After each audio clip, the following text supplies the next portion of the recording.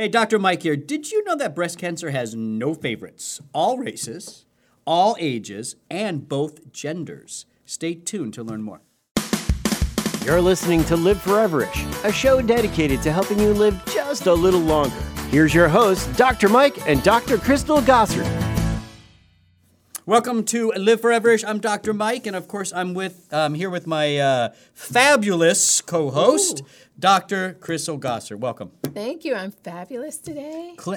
Is it because I offered to get you tea? You didn't offer. You told me I had to go get my own. That's true. You did not offer me tea. In my head, I offered. You said, I already got mine. Do you want some? You got to go get it. That's what you literally said that. Oh, somebody lives in a fantasy world. All right, we got to bring this down. We got to bring this back down. This is an important issue. This is serious. That is true. This is very true. Breast cancer is obviously anytime you say breast health, right? Yeah.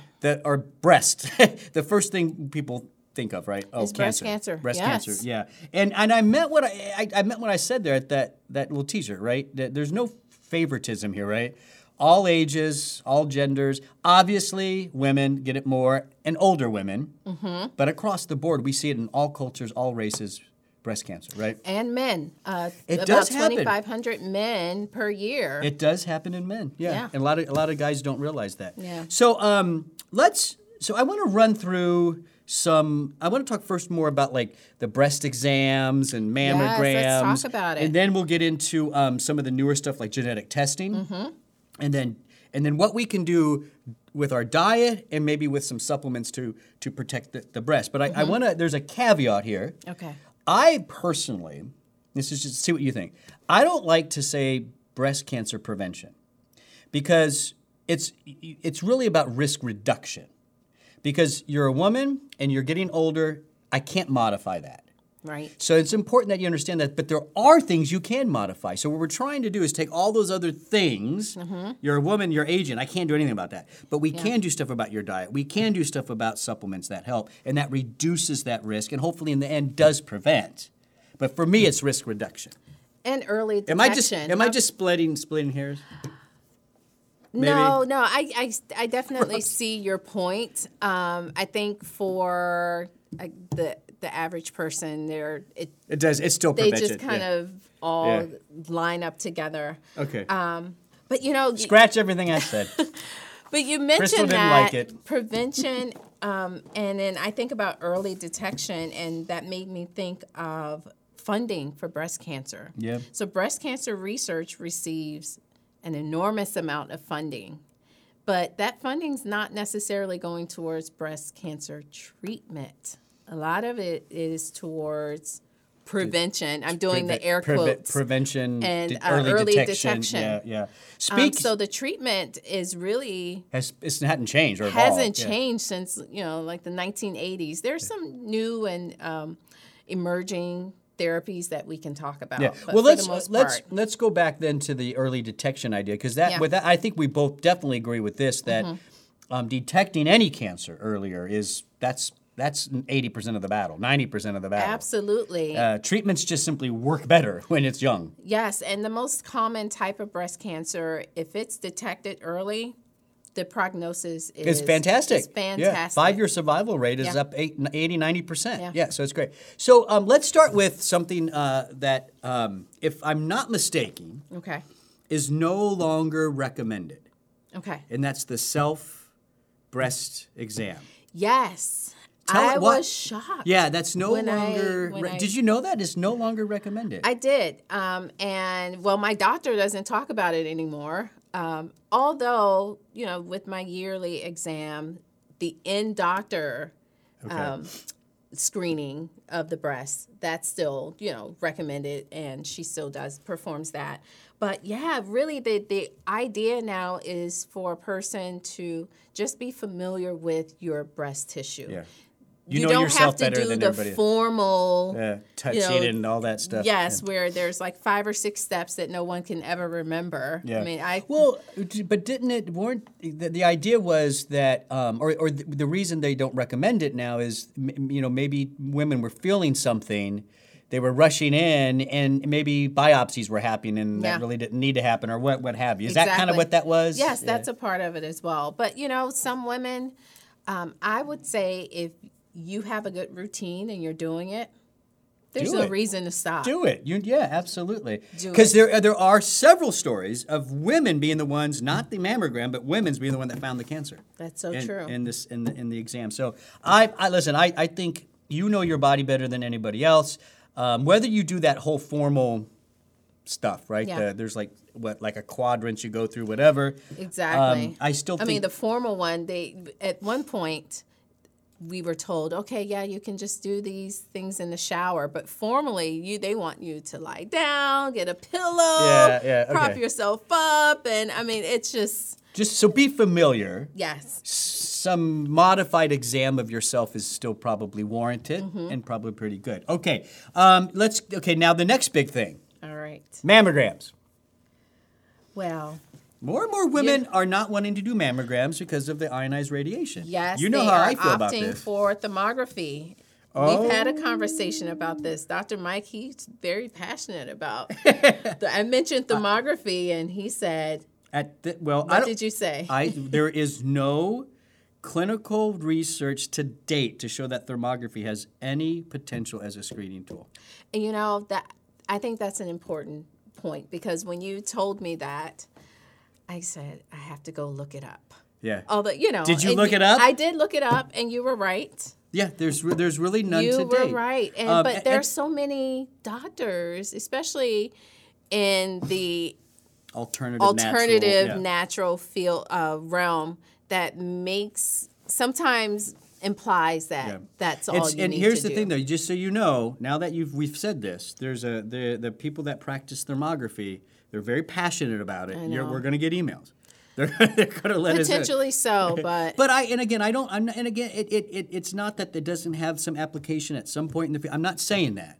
I just need, if I'm a doctor and it's my job to make sure that I'm assessing risk, I need to use the exam that has the best results as a screening tool. And right now, to date, that's mammograms. Yes, and it does not. So that is very true. Thermography does not replace a mammogram, but I did read that it's a nice complement. There's even mammograms, MRI combinations, so less ionized radiation with an MRI, stuff like that. But again, more research is needed. Yeah. At the end of the day, the mammogram is the standard of screening, and it does work. Yes, and combining the mammogram with an MRI or an ultrasound is beneficial, especially if you're younger. Yeah. When I was in my 20s, I had one.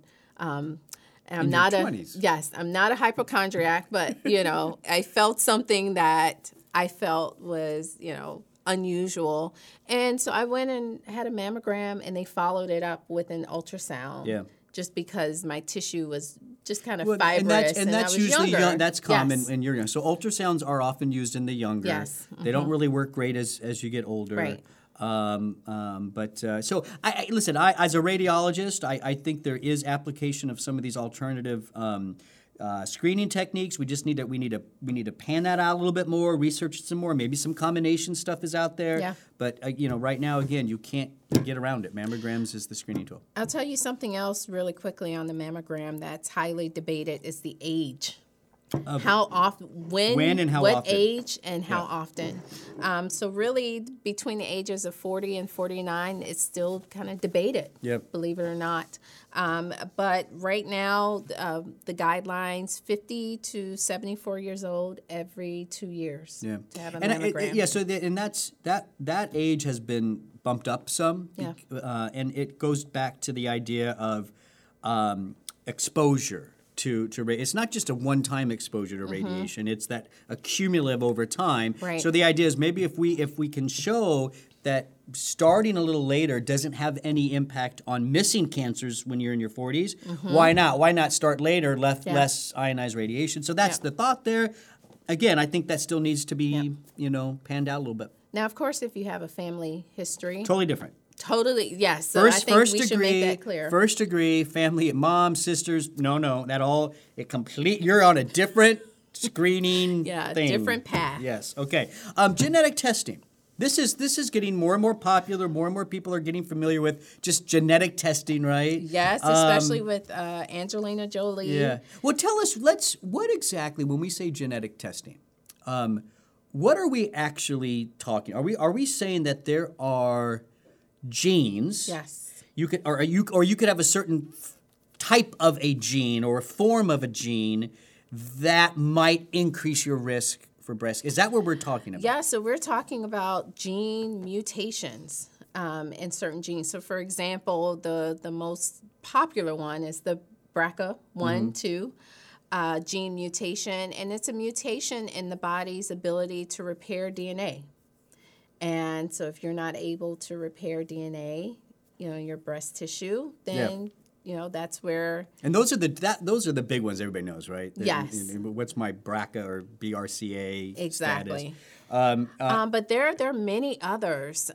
If you could just really Google it, and you'll see a whole list of different genes.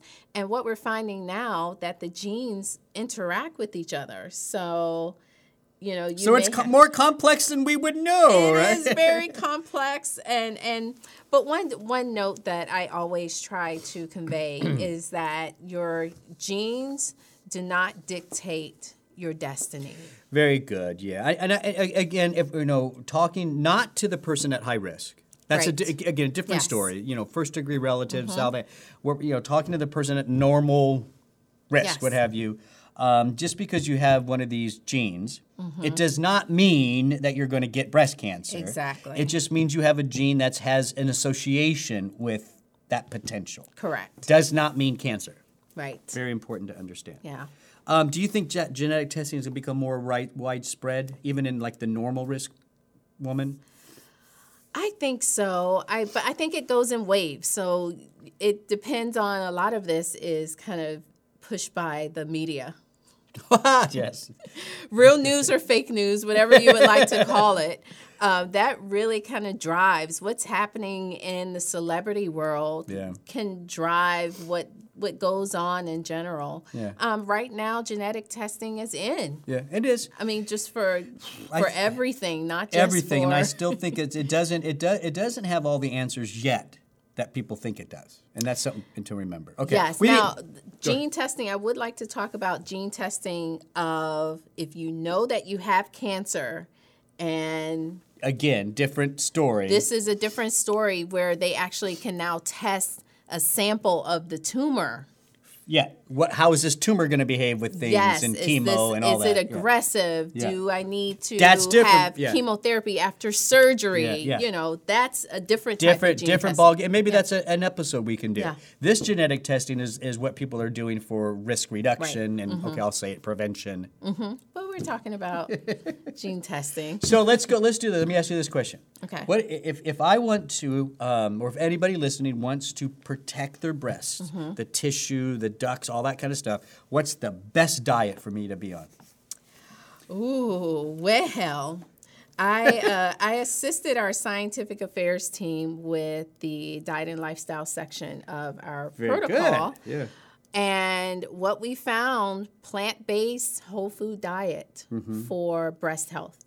And this is, just kind of as it states, really no processed vegetables and fruit, when you whole grains. When you say plant-based, like the first thing that I think of, and I think other people do, is, well, okay, are you saying I'm vegetarian now, or is it 80% plant, 20%? I mean, is there something like that in there?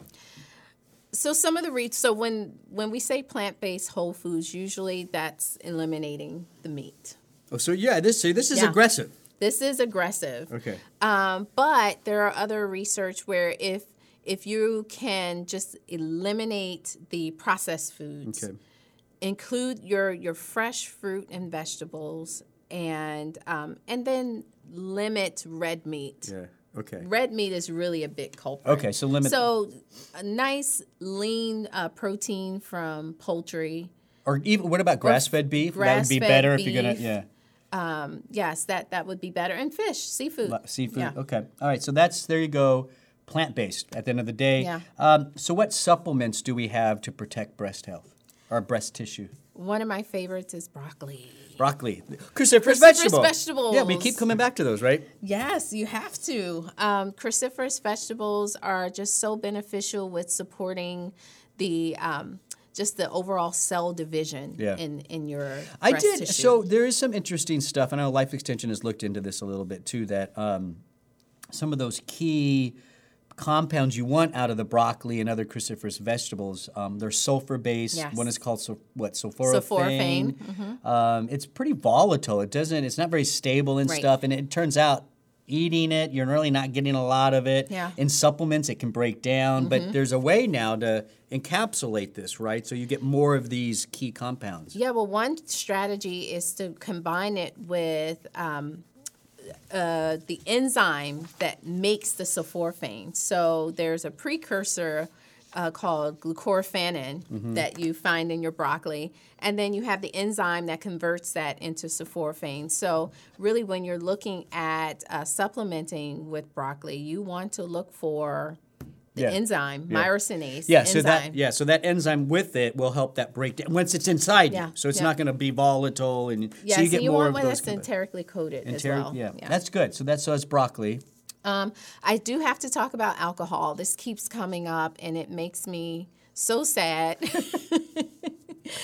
But, the research continues to show that no more than one alcoholic beverage per day. And even there's some research that says even the one alcoholic beverage a day can increase risk. So that's something to think about. But remember, those are from observational studies. Yes. They're not perfect studies. Yep. They're just associations. It's not cause effect. Yep. Blah, blah, blah, blah, all that kind of stuff. So you know what? 1 or 2.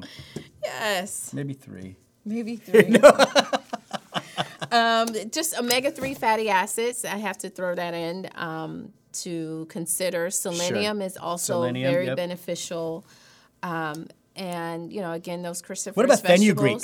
Yes. A lot of women do that for lactation, right? But is that also just for overall breast health as well? Overall breast health, healthy estrogen metabolism. Okay. And a couple of bonus ones that I brought in today. Green tea and coffee. Green tea and coffee? Oh, okay. There you go. So feel free to have your coffee. So what is it in the coffee? 2 to 4 cups a day. Is it the antioxidants? The coffee? Polyphenols. The polyphenols. Yeah. Okay. And then the green tea. Yes. Very good. All right. That was fantastic. Yes. Another good show by Dr. Gossert. Very important, obviously. So hopefully we've given you some good information, right? Yeah, cleared up some misinformation that's out there. Breast self-exam still good. Why not? Know yourself. Yeah. Mammogram still standard. Not saying that's going to, maybe in the future that changes. It's the standard right now for screening. Genetic testing, sure, but don't freak out. They're just associations. Yep. Unless you're in that high-risk group. Exactly. Totally different story. Good diet, plant-based, and some supplements that we just went over. Fantastic. Thank you, Dr. Gossert. Thank you, Dr. Mike. I want to thank everybody for listening and watching Live Foreverish. For more podcasts, you can head over to liveforeverish.com. That's liveforeverish.com. Please subscribe so you never miss a show. Like and share. I'm Dr. Mike. Thanks for listening.